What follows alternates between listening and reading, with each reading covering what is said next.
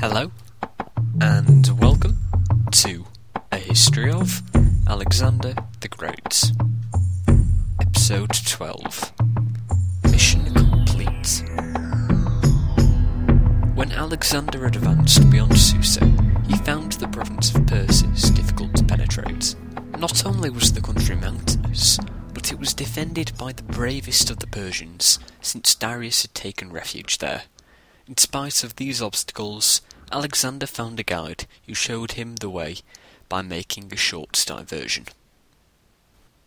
So starts chapter 37 of Plutarch's biography of Alexander.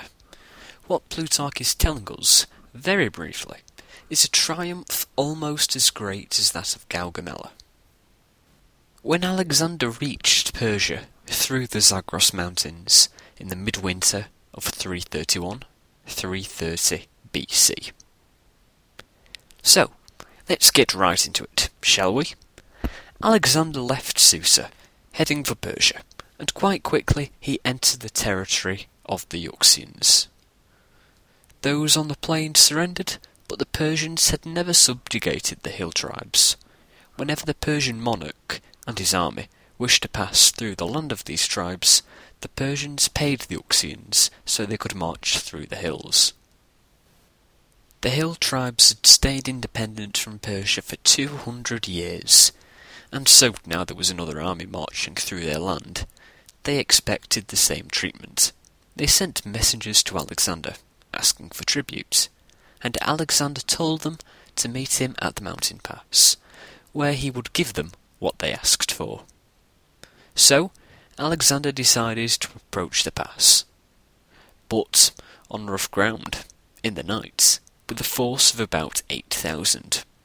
Within a day he reached the villages, and plundered them before marching on the pass, where the Euxines were planning on meeting him with the strongest force they could muster. But Alexander made it there first, and so began to attack from the high ground. The natives were completely taken by surprise, and did probably the most logical course of action. They fled to the hills. Unfortunately for the natives, Alexander was usually several steps ahead, and had already sent Craterus to the high ground, which the tribesmen were fleeing to. I would imagine the tribesmen to be once again surprised to see Macedonians, but most would not be surprised for long. Craterus made short work of them. And so Alexander met with the Euxines for terms. The Euxines begging Alexander for their land. Eventually, Darius's mother was able to persuade Alexander to allow them to keep it. The tribute was decided to be 100 horses a year, 500 mules, and 30,000 sheep. This was the cost of opposing the Lord of all Asia. Alexander now decided to divide his army. Alexander wanted to reach Persepolis as soon as possible, and so sent Parmenio and the baggage train on the long route along the coast, while he made straight for Persepolis through the Zagros mountains. The march cannot have been pleasant, marching through a mountain range in early January, but it was going quite successfully. Alexander eventually reached the Persian Gates, which, after the episode on the Battle of Issus, you should know means a pass into Persia. As he marched through the gates, he found a wall blocking the pass. This wasn't part of the plan. I'm sure the Macedonians quite quickly noticed the hills either side of the pass were full of Persians. This wasn't a part of the plan either. The Persians then began attacking the Macedonians with missile weapons. Needless to say, the plan had to be abandoned. Alexander ordered the retreat. He had been outwitted. He cannot have been happy. So, what on earth was going on? When Darius retreated to Ecbatana to gather a new force, he had not left Persia defenceless. He placed Ariobarzanes in the Zagros mountains to thwart Alexander's attempts to invade Persia, and hopefully delay him enough for Darius to gather another army. So, On that cold January day, when Alexander wasn't expecting resistance and hadn't sent out scouts, he was met by Ariobarzanes and 40,000 of his closest friends. Well, at least according to Arrian. Some scholars doubt this. For one, Curtius and Diodorus both offer other figures of around 25,000, while the Encyclopaedia Iranica, an encyclopedia which covers everything to do with Iran and was created by the Columbia University, an Ivy League university in New York, guesses that due to the dire Persian situation and Greek inaccuracy on figures, that the real strength was more in the region of 3 to 700. So, I don't know the size of the Persian force, but 3 to 700 seems a bit low and 40,000 seems a bit high, and we'll leave it at that. So, however big this Persian force was, Alexander needed a way around it. Luckily for him, a few prisoners did know a way around the pass, and with this critical piece of information, one of the most brilliant pieces of tactical genius came into being. He would divide his force of around 10,000 up into 4 segments.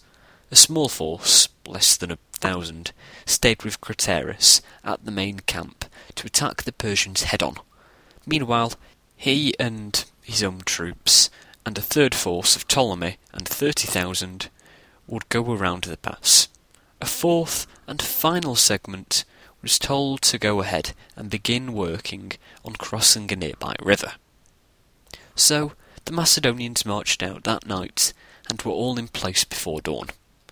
Craterus about to attack the fortified wall, Alexander around the back of the Persian fortified wall, and Ptolemy waiting in the hills.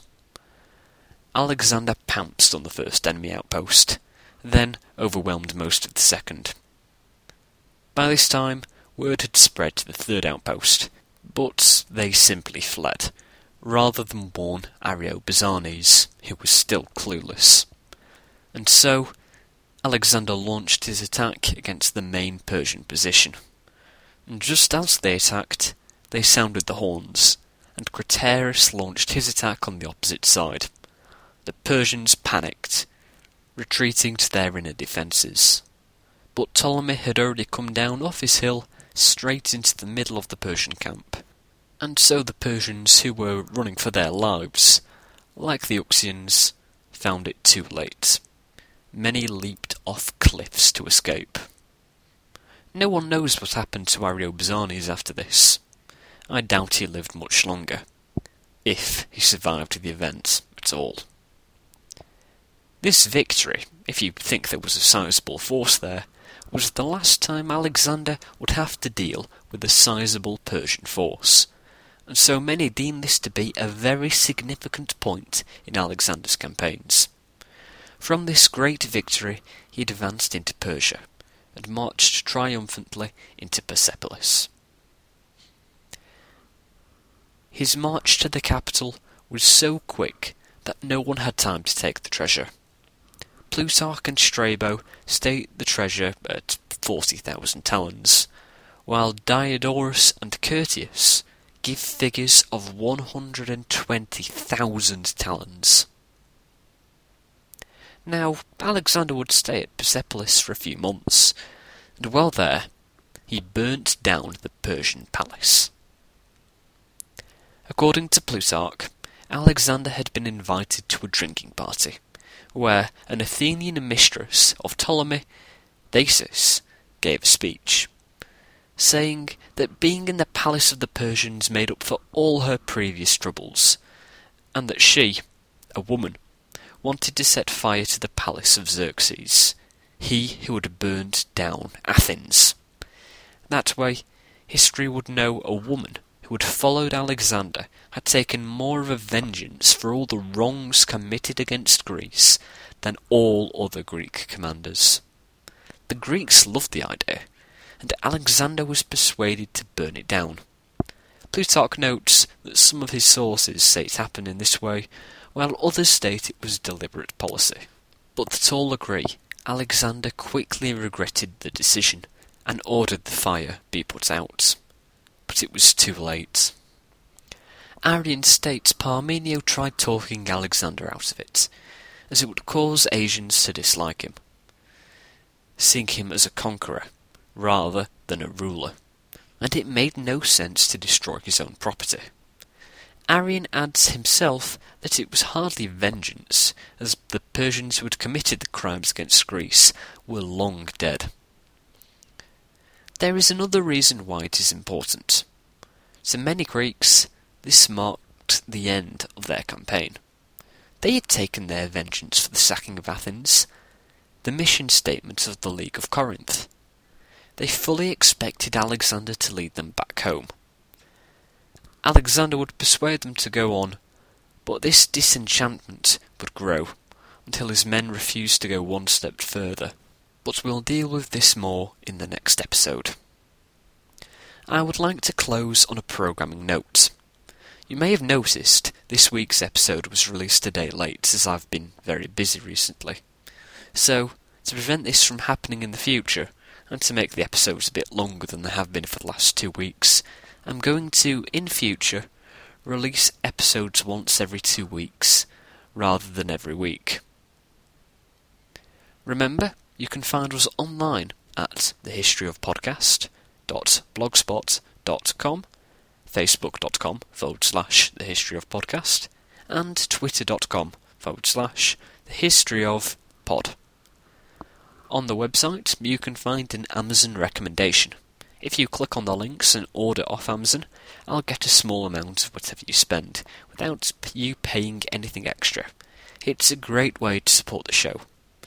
This week, I'm going to recommend Groovy Greeks and Rotten Romans, part of the Horrible History series by Terry Deary.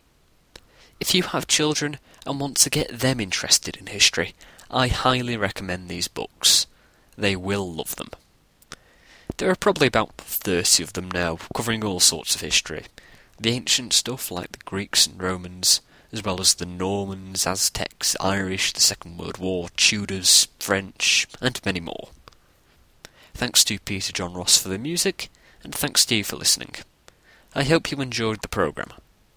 I'll see you in 2 weeks for the demise of Darius.